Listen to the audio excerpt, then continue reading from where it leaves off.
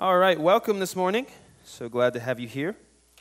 We're going to be continuing our series on the elementary principles of Christ this morning, and we're going to be talking about baptisms still. So before we get started, let's pray just real briefly once more. Father God, we thank you so much for this morning, Lord. We thank you to be gathered together here as one body, in one spirit, to give praise to one Lord in the name of Jesus Christ. And Father, as we open up your word, we pray that you would open up our hearts and our minds to receive your word with understanding, Lord, and a joyful obedience. So Father, we ask that you would have your way.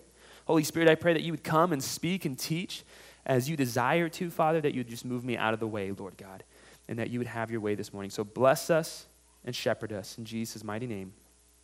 Amen. Okay. So this morning, we're going to be talking again a bit about baptism. Now, last week, we covered a very particular passage in Matthew chapter 3. And in Matthew chapter 3, we see what's actually listed is 3 baptisms. And so the premise of this series is based actually out of Hebrews. And so we'll turn to Hebrews first and just do a quick little recap. And in Hebrews chapter 6, the author of Hebrew, he's talking about moving on past the elementary principles of Christ so that we can go into maturity. But by doing so, he lists what those elementary principles of Christ are. And they are the repentance from dead works and of faith towards God, which is really what is the gospel. Secondly, we have the doctrine of baptisms.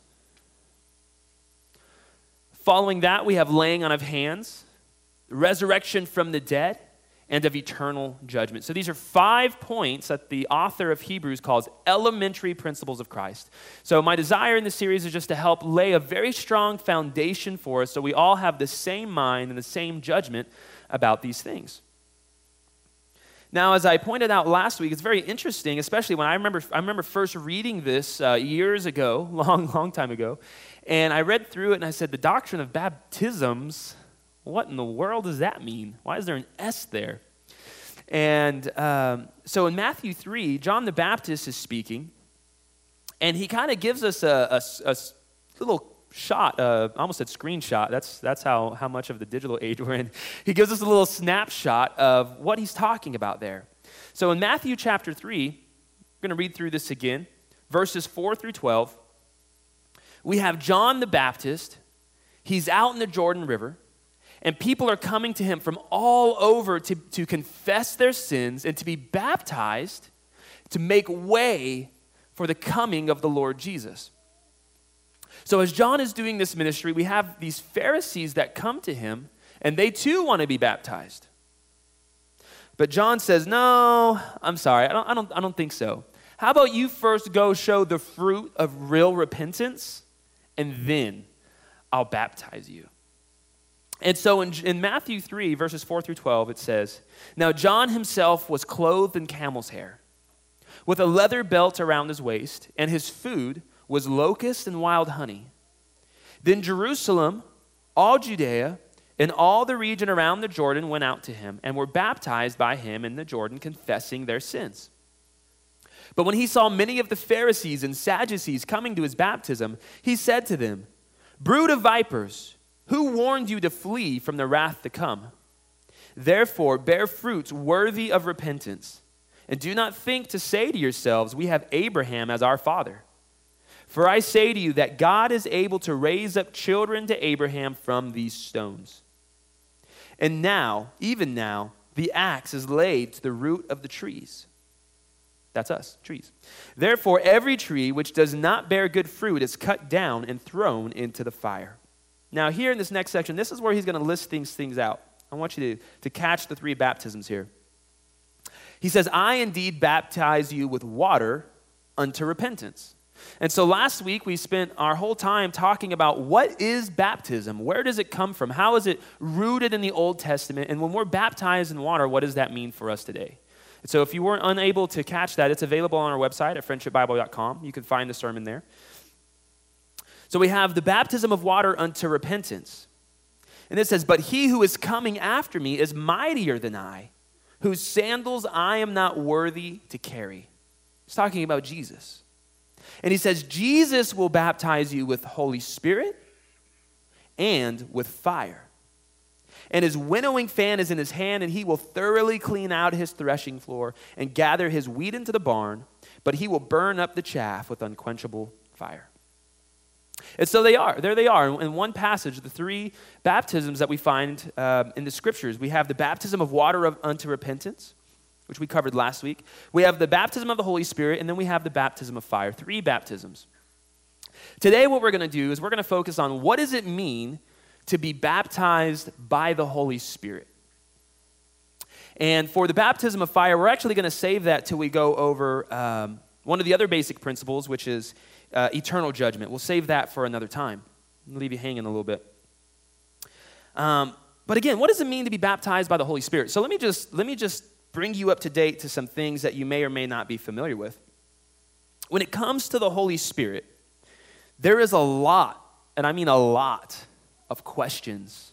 There are a lot of doctrines. There are a lot of beliefs. There are a lot of teachings. There are a lot of things that are spoken and thrown around about who the Holy Spirit is, what the Holy Spirit does, and, you know, if someone is prophesying, are they prophesying by the Spirit of God, or are they prophesying by another spirit?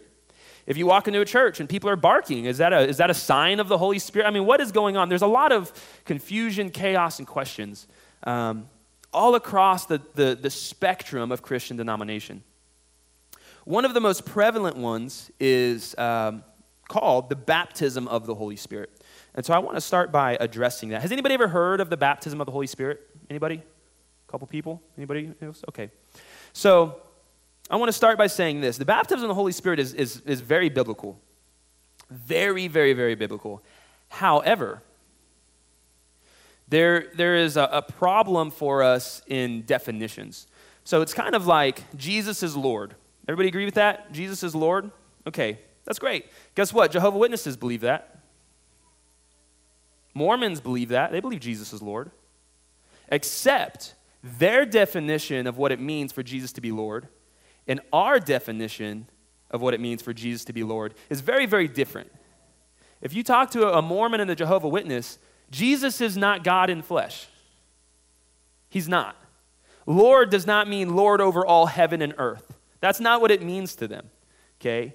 But in the Christian context, because the religion of Jehovah's Witness, the religion of Mormon is not Christian, okay? In a Christian context, when we say Jesus is Lord, that means he is absolute sovereign ruler and creator over all things in heaven and earth, visible and invisible. He is Lord over all. He is Lord over my life. He has all authority, all dominion. There is no other. At the name of Jesus, every knee will bow and every tongue will confess because Jesus is Lord. So the way we define that is pretty important. The same thing with the baptism of the Holy Spirit. People all ask me all the time, well, do you believe in the baptism of the Holy Spirit, brother? And I say, well, yes, brother, I do. But probably not the way you do. And so there is a teaching, and I'm only bringing this up because it's very prominent, and you may not have been exposed to it, but you probably will be one day. There is a teaching that the baptism of the Holy Spirit is something that happens after salvation, and it brings a new depth of relationship to God. So let me give you a little brief synopsis of this. To a lot of denominations, the baptism of the Holy Spirit is this. You get saved, okay? You believe in Jesus, now you're saved. But you're like kind of saved until you get more saved. And when you get more saved, it's because the Holy Spirit falls upon you, and then you're supernaturally empowered, and you can speak in tongues, and you can prophesy, and you can do all these things. And it varies from place to place. Some of them will even say, if you cannot speak in tongues, which the Bible nowhere lists as a universal gift, by the way, and it never says is the greatest of gifts. Actually, Paul calls speaking in tongues the least of all gifts, and it only edifies the person, not the body. But they'll say, unless you speak in tongues, you have not been baptized by the Holy Spirit. Very common doctrine, okay? And so a better way to state that is, for a lot of people, the baptism of the Holy Spirit is what we could call a second baptism, okay? Everybody with me? Everybody? So it's the doctrine of second baptism, that you're saved, but then you still need to be baptized by the Spirit. And if you're not, you're just totally missing something. And some people, they get it all at once. Some people don't. Like I said, very, very prominent belief. However, I want to take you through the New Testament. I want to look at some scriptures about the Holy Spirit to find out, A, is that true? And B, what is the baptism of the Holy Spirit scripturally, and why is it important for us? Amen? Okay. So let's talk about the basis of a baptism of the Holy Spirit. In John 3, verses 1 through 8, we'll just start with Jesus' own words. And I think we read some of this last week as well, so we're doing a little bit of overlap, but that's okay. It says, there was a man of the Pharisees named Nicodemus. Everybody say Nicodemus. There we go. Faith, you were A+. A ruler of the Jews. So this guy is a prominent member of the Jewish people. He is a teacher. Jesus is about to call him the teacher of Israel, right? He knows the Old Testament like nobody's business. He is at the top end of worship, the top end of obedience. I guarantee if we were going to have a Bible off on the Old Testament, I would lose to this guy probably. He's got this stuff literally memorized, okay? And he says, so Nicodemus comes to Jesus. This man came to Jesus by night and said to him, Rabbi, or teacher, we, the Pharisees, know that you are a teacher come from God. For no one can do these signs that you do unless God is with him. I can agree with that. Jesus answered and said to him, most assuredly, I say to you, unless one is born again, he cannot enter the kingdom of heaven. Whoa, hold up, pause real quick. This always tripped me out. Actually, when this snapped in my brain, it changed the way I ministered to people forever. I want you to think about this. I don't know what Jesus is doing at night. I don't know if he's just like standing out in the street corner or like if he's in someone's house. I don't know. But Nicodemus, one of the most prominent people in Israel, comes to Jesus secretly at night. And he's like, Jesus, like, hey, I want to talk to you. I know you're from God. We all know you're from God because there's no way you could do this unless you're from God, right? Now, if someone came to me like that, I'd be like, okay, what are you getting at? Okay, what's your question? Why are you here? You know what I mean? Like, what's going on? Jesus doesn't do that. Look at it. Jesus completely ignores everything he says, and he cuts straight to the point. Jesus just says, hey, by the way, unless you're born again, you don't get into my kingdom. What? We weren't even talking about a kingdom. Jesus said, no, I'm talking about the kingdom. Jesus cut through all the religious mumbo jumbo. He cut through any chance of this guy being able to justify. He didn't even ask him why he was there. He just says, Nicodemus, unless you're born again, the Greek word is anothen. Everybody say anothen. It means born from above or born again a second time from the original source. Born again, born from above. Unless you're born from above, you will not enter the kingdom. This is like one of the most righteous dudes in all of Israel, and Jesus is saying, that's not going to cut it for you, buddy. Unless one is born again, he cannot see the kingdom of God. What the heck? Nicodemus said to him, how can a man be born when he is old? Can he enter a second time into his mother's womb and be born? Okay, so he totally misses what's going on here. Verse 5, Jesus answered, most assuredly I say to you, unless one is born of water and of the Spirit, he cannot enter the kingdom of God. That which is born of flesh is flesh, but that which is born of spirit is spirit. Do not marvel that I said to you, you must be born again. The wind blows where it wishes, and you hear the sound of it, but you cannot tell where it comes from and where it is going. So is everyone who is born of the Spirit. In John 7, verses 37 through 39, Jesus is at the feasts. I forget which feast. He's at one of the feasts. Is it the Feast of Tabernacles? That would make sense. Okay, so he's at the feast, and in the middle of this feast, everybody's eating and having a good time, and Jesus just, doing what he wants like always. He just stands up in the middle of this feast, and he says, on the last day, the great day of the feast, Jesus stood and cried out, saying, if anyone thirsts, let him come to me and drink.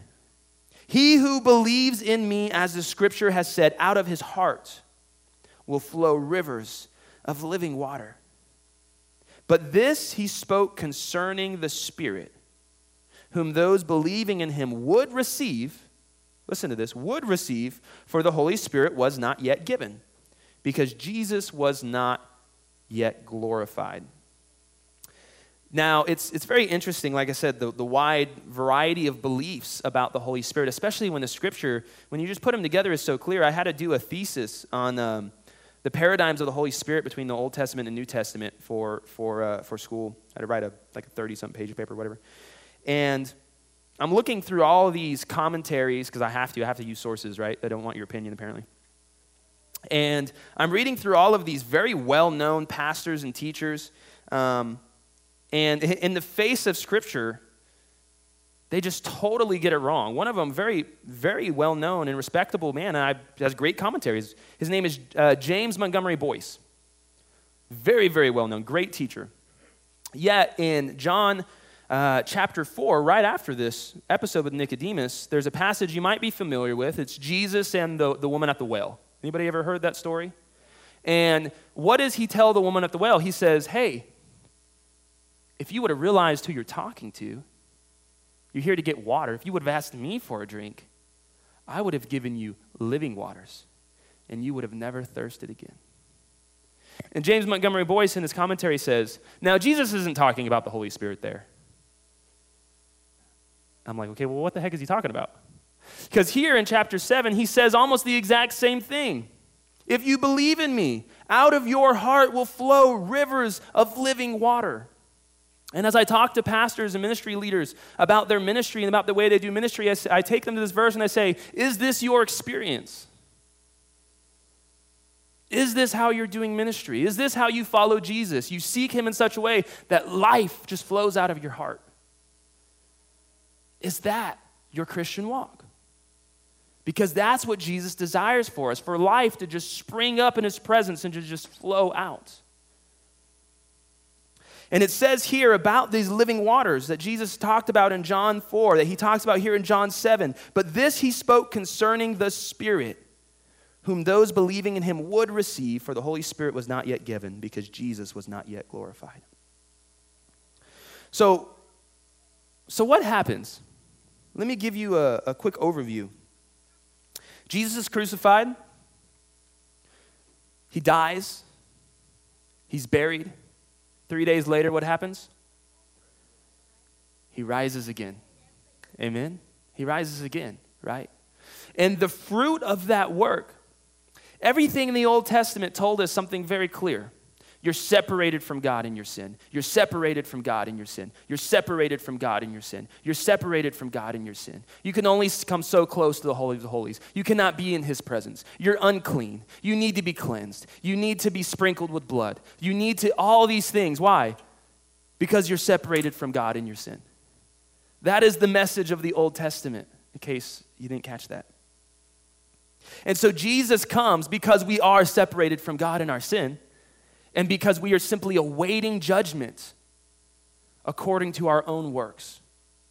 And he comes as the only perfect sacrifice, the only sacrifice that pleases God. He was the Lamb of God that takes away the sin of the world. And when he pays the price once and for all, done forever, the Father is pleased and satisfied with his payment. And the proof that payment is accepted is that he conquers death and he rises again.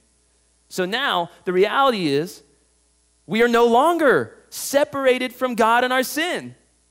Not because you could do anything, not because you have good works, but because of the payment of Jesus. And so God wants to prove that to you in the fact that if you believe on him and call on the name of Jesus Christ, not only does he promise you eternal life, but he comes and dwells in you personally himself, in the presence of his Holy Spirit. And that could not happen until Jesus was glorified, because before the Old Testament, you know what the reality was? We were separated from God in our sin. That is no longer for those who believe. So in Acts chapter 2, the apostles are called to wait until the power of the Holy Spirit comes upon them. And then in Acts chapter 2, the Holy Spirit falls on them like tongues of fire. They all begin to speak in tongues, and everybody hears them in different languages. And Peter stands up and he preaches. And he preaches the gospel to all these Jews. And it says in Acts 2, 37 through 39, Now, when they heard this, they were cut to the heart. Man, that's called conviction. When you just feel cut to the heart. Praise the Lord for it. And they said to Peter and the rest of the apostles, this is the right response in repentance. Men and brother, God, even, what shall I do? That's a repentant response. What do I need to do? Then Peter said to them, repent, turn away, and let every one of you be baptized. This is the water baptism, right? The baptism of clear conscience, the cleansing rite. You can look up that sermon from last week online. Let every one of you be baptized in the name of Jesus Christ for the remission of sins. And, there's an and there, you shall receive the gift of the Holy Spirit. God will come live in you. He will change you from the inside out. For the promise is to you and to your children and to all who are afar off, as many as the Lord our God will call. It's called the promise of the Father. Well, what promise? Well, it's actually listed in the Old Testament. That the day would come when God would pour out his Spirit on all flesh. When Moses was leading Israel in the wilderness, he was the only one that the Holy Spirit would come upon. And so he was given the power and the authority and the wisdom to lead these people. And then at one point, he calls out, the Lord tells him to call out the elders. And the elders are called out into the wilderness. And it says that God took the Spirit that was on Moses and poured it out upon the elders. And there were even some of the people who were still in the camp that didn't come out like they were supposed to. And even they started speaking the wonders of God. And I forget who it is, maybe Caleb or Joshua. They run out to Moses and it's like, Moses, these guys are doing these things. And Moses is like, man, praise the Lord. I wish that God would pour out his Spirit on all his saints. That day has come where God pours out his Spirit on all his saints. And it was promised in the Old Testament. And so we have Acts 2, the Holy Spirit falls upon the Jews. We have Acts 8, it falls upon the Samaritans. And in Acts 10, it falls upon the Gentiles. And now the kingdom of God has been opened to the whole world. So what is the baptism of the Holy Spirit? In Ephesians 1, 13 and 14, this is where we're going to get down to the nitty gritty. Okay, this is where we're going to get down to the real fine points of theology here. It's very simple though. In Ephesians 1, 13 and 14, I want you to pay very close attention. In him, you also trusted after you heard the word of truth, the gospel of your salvation. Listen to this. It's very clear. In whom also, having believed, you were sealed with the Holy Spirit of promise. I lost it. Ooh, where'd it go? There we go. You were sealed with the Holy Spirit of promise, who is the guarantee of our inheritance until the redemption of the purchased possession to the praise of his glory. You could not craft a more strong and dense way to say that once God has given you his Spirit, you are his, and your salvation is guaranteed. There's no stronger way to say that. And so in one short passage, in 2 verses, we have both what is the baptism of the Holy Spirit. It's the moment you believe, the Holy Spirit comes upon you and indwells you forever, and you are sealed. Done deal.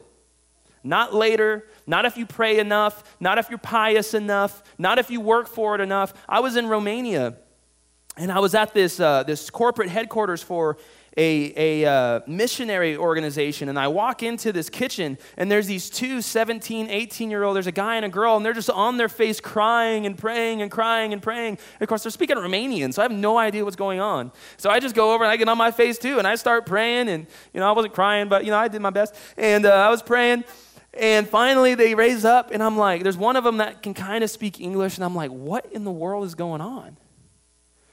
And they say, well, they're just mourning, they're crying out to the Lord because they don't have the Spirit. And I'm like, what? That's kind of a weird thing for someone that doesn't have the Spirit to be doing. And, and I said, well, what do you mean? I said, well, they can't speak in tongues. And I'm like, man, my heart just broke. My heart just broke because that's what they're taught. If you can't speak in tongues, you don't have the Spirit. You're missing it. You got it? And they're just so fervently crying out to the Lord, and they're just so broken because they just don't have this perfect relationship with God because they can't speak in tongues. And I said, man, I understand. I said, guess what? They said, what? Of course, I've already been there for like a week. I've already been preaching. I've been going church to church. Okay, they've heard it. They've seen the power of the Spirit move. And I said, man, I don't either. What? And their minds were blown. And they're like, what? And I'm like, yeah, dude, like, haven't you ever read the scriptures? And I just opened up to the scriptures, and it's very simple. Paul in 1 Corinthians 12, he says, are all apostles? What's the expected answer? No. Are all prophets? Do all speak in tongues? The scripture is simple. Is the baptism of the Holy Spirit real? Absolutely. Is it biblical? Absolutely. Is it some sort of second supernatural? No, not necessarily. We see in Acts 2, Acts 8, Acts 10, when the Holy Spirit, or when the kingdom of God is first opened to these nation categories, Jews, Samaritan, Gentiles, that's the whole world. We do see signs, we do see tongues, we do see prophecy, and Peter, because he sees this, he understands, oh my gosh, the Gentiles just got the Holy Spirit like we did. Ding, ding, ding, ding, ding. But the rest of the book of Acts, right there in Acts 2, when the 5,000 or 3,000 people come to Christ and he baptizes them, do they speak in tongues and prophesy? Couple chapter, next chapter or two, when another 2,000-3,000 come to Christ, do they speak in tongues and prophesy? For all those listening and recording, I'm shaking my head no. The jailer and his family, when they come to Christ, do they speak in tongues and prophesy? No, they don't. Okay, that is not somehow some sort of standard of spiritual life. Ephesians 1:13-14 says that when you believe, you are sealed with the Holy Spirit of promise, who is your guarantee of inheritance. And it says that like in several different places. I could have listed a bunch of verses. We'll do one more. 2 Corinthians 5:5. It says, now he who has prepared us for this very thing is God, who has also given us the Spirit as a guarantee. Okay? So the baptism of the Holy Spirit is a supernatural indwelling of God's presence in you. That is not something you can achieve. That is not something you can do. That is not something I can give you. If you pray a prayer and give your life to Jesus, quote unquote, and you're not really converted in your heart, if God hasn't given you new life, ain't nothing I can do for you. Okay? What am I going to do? Say something that's true that God is not saying is true? That's not how it works. The indwelling of the Holy Spirit is a gift of God, and it's a free gift to all those who believe. And it is that truth and that fulfillment, that what's the word? My vocabulary bank is very low right now. Need more coffee. It's the sign that the work of Christ for you is true and is done, that you are not separated from God. That's what it is. In Romans 8:9, it says this, but you are not in the flesh, but in the Spirit, if indeed the Spirit of God dwells in you. Now listen to this. If anyone does not have the Spirit of Christ, he is not his. You're either his or you're not. There is no half saved, okay? You're not, A team Christian, B team Christian. You're either his or you're not, okay? Does anybody need me to interpret this, right? It's very simple. If you don't have the Spirit of Christ, you're not his. If you do, you are. Done deal. Praise the Lord. People always say, well, how do you know if someone's really saved? People come to me, how do I know if I'm saved? I'm like, I thought you were. The only proof of salvation is, has the Holy Spirit entered your life? Do you see in a way you didn't see? Do you love in a way you couldn't love before? Do you know God in a way that was dead to you? Have you been given new life by Jesus? And if so, there it is. Typically, if people are asking me, do I have the Holy Spirit? And typically, if they're really worried about whether or not they've blasphemed the Holy Spirit or not, they haven't done that. And if they're asking, they probably have it. Because people who are lost in the world without the Spirit of God aren't so concerned with those things. Okay? Now, that's not always the case, but typically so. So, again, the word baptism, it's very simple. It means submerged. Everybody say submerged. Okay? I tell people all the time, you ready to go get baptized? You want to know what baptized means? It means dunked. We're going to dunk you in some water. Done deal. There you go. It's that simple. So to be baptized by the Holy Spirit is simply this, that when you believe, you are submerged in the person of Jesus. God the Father, God the Son, God the Holy Spirit, one God. We have so much theology and so many workbooks and, the Father does this and the Spirit does this and Christ does it. And it's like we forget that it's one God. And so the Holy Spirit is Jesus in you. Jesus says, if you abide in me and I abide in you, me and the Father, we're going to make a dwelling place in you. You will bear fruit and your fruit will remain if you simply abide in us. Right? And so the Holy Spirit comes, we're baptized in the Spirit so that we can do something that we could have never done in our own, which is walk in a way pleasing to God. We could have never loved in a way that pleases God because everything about our love is selfish, but the Holy Spirit in us suddenly produces this supernatural love that's pleasing to God because it's His love, not ours. Praise the Lord. He produces something in us to let us serve selflessly, in such a way that pleases God because it's His service just pouring through us, not our own. He allows us to speak and to see things that are hidden, that nobody could know about someone's life except for God. But guess what? God is in us, right? And it's just His power moving. Prophecy is not saying some really good stuff about someone's life and hoping God makes it happen. If God didn't speak to you first, just be quiet. That's not prophecy. I'm serious, okay? In Galatians 5, 22 through 25, it says this about the Spirit in us, that there is a fruit of the Holy Spirit. Do you want to know if the Holy Spirit's in you? Here, well, guess what? Fruit trees, they produce what? Man, y'all are so smart. But the fruit of the Spirit is love. It's joy, it's peace, it's long-suffering, kindness, goodness, faithfulness, gentleness, self-control. Against such there is no law. And those who are Christ have crucified the flesh with its passions and desires. So if you have received the Spirit, if we now live in the Spirit, then just do this one thing. Walk in the Spirit. No longer walk in the desires and passions of your flesh. No longer walk in your thinking and your ways. Conform your heart and your mind to Jesus every day through prayer, through submission, and through His Word. And allow the Holy Spirit, ask God, He's in you. He's not far off. Lord, stir up within me and lead me, show me, speak to me. Let me serve you. And He's going to say yes and amen. Because all the promises in Christ are yes and amen. So I want to read one last passage and we're going to close. And this is Jesus' kind of basic discourse on what the Holy Spirit does when He comes. And for us now, He has come. Praise the Lord.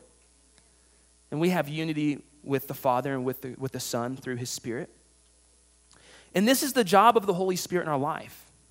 And this is something you need to be aware of because you need to call on it. You need to put your trust in it. You need to ask for it, right? One of the crazy things, there's a lot of people that get out of the military and they have all these VA benefits, or they have the ability to get full disability and all these things provided for them, and like they go on for years not receiving any of those benefits because they're not even aware they're there. That happens all the time. We can do the same thing to ourselves. If we're not calling upon the Lord when He's standing right there with a hey man, this is for you, hello. We need to be aware. We need to trust in the promises of the Lord. So let's end with this. John 15, 26 through 16, 15. But when the Helper comes, which He now has, whom I shall send to you from the Father, Jesus says, the Spirit of truth, who proceeds from the Father, He will testify of me. If anybody ever claims to be working in the Spirit, but they're not giving strong testimony to Jesus as a constant fruit of their life, I would question whatever they're working out of. He will testify of me. And you also will bear witness, because you have been with me from the beginning. These things I have spoken to you, that you should not be made to stumble. They will put you out of the synagogue. Yes, the time is coming that whoever kills you will think that he offers God's service.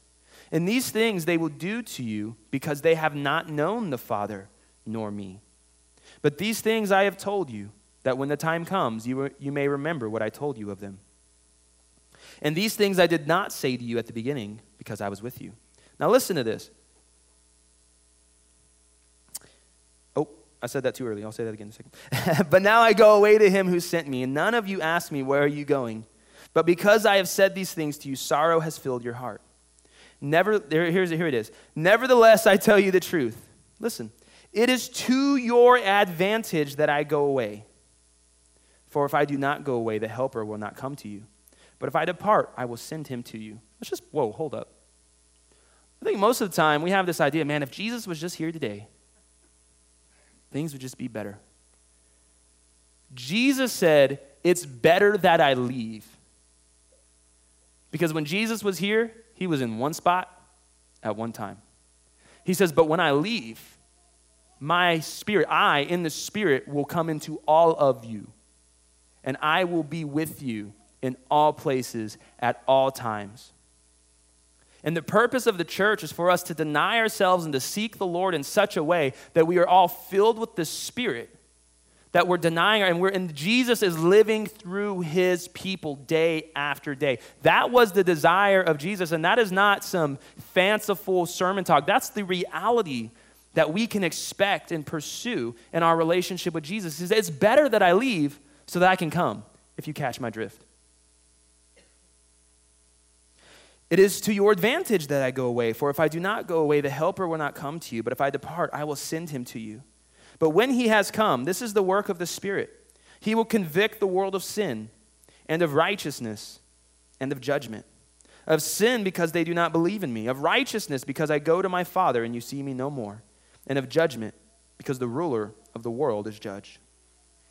I still have many things to say to you, but you cannot bear them now. However, when he, the Spirit of truth, has come, and he has now come, he will guide you into all truth. For he will not speak on his own authority, but whatever he hears, he will speak. And he will tell you things to come. He will glorify me, for he will take what is of mine and declare it to you. All things that the Father has are mine. Therefore I said that he will take of mine and declare it to you. This is the work of the Holy Spirit in our lives, to convict us of sin and of righteousness, and to guide us into all truth. There is nothing that you need in this life. There is nothing concerning life and godliness that is not already yours in Christ Jesus. It is there. I tell people all the time, not to boast, but because to be an encouragement. I've never been to seminary. I just started seminary. At this point, it's pretty easy. But, I didn't have some sort of well-planned biblical study program. I didn't have all of these things. You know what I had? I had a passion and a desire for Jesus. I had a fear of God, not to speak anything he hadn't spoken. And I read the word and I prayed daily, Lord, please teach me because I have no idea what I'm doing. And day after day after day after day, God taught me and taught me and taught me. And I got a lot of really strong biblical conservative pastor friends. And if I was preaching anything heretical, trust me, they'd let me know. The scriptures are there for you to understand. Okay? And to this day, my ministry is still the same. Lord, I still don't know what I'm doing. But Lord, you know what these people need to hear. Will you just tell me, and I'll go speak it. Amen and hallelujah. That's still the way I minister to this day. Nothing has changed. The Holy Spirit will guide you into all truth. He will convict the word, and he will testify of Jesus. And if you are filled with the Spirit, your life will testify of Jesus. So humble yourself and cry out to the Lord because he's already there if you indeed have been born again by his Spirit. He's already there, waiting to empower and equip you in the power of God. Amen? Let's pray.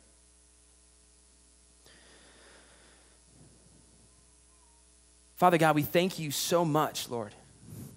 We thank you for this time. We thank you for your word. Lord, that sometimes it's daunting, but Father, as things come together, Lord, the picture is clear. Lord, you're not hiding from us, Father. There's no cryptic message. There's nothing that we need some higher knowledge. No, Lord, you are the God who reveals himself to your people, Lord. While we were yet sinners, you died for us. Lord, your love for us is so perfect and complete. We cannot even begin to understand it, but we thank you for the little bit of understanding that you've given us today.